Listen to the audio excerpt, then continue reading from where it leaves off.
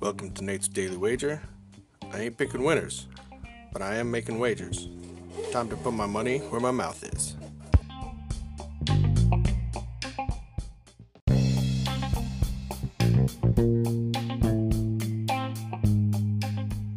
This is Nate's Wager for December 7th, 2020, and nice work by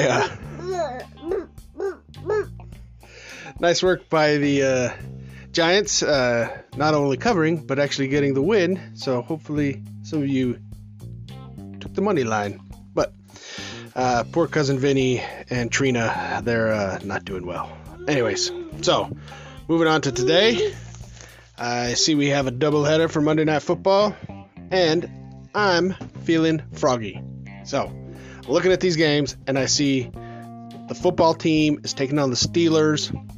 And this is one of those games where it's kind of weird and the type of game where the Steelers have to lose, right? Because they're not going to go undefeated. They got one game that they're going to lose.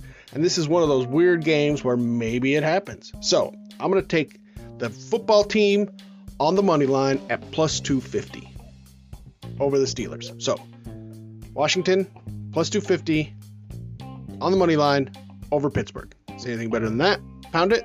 That's my pick, and I'm sticking to it.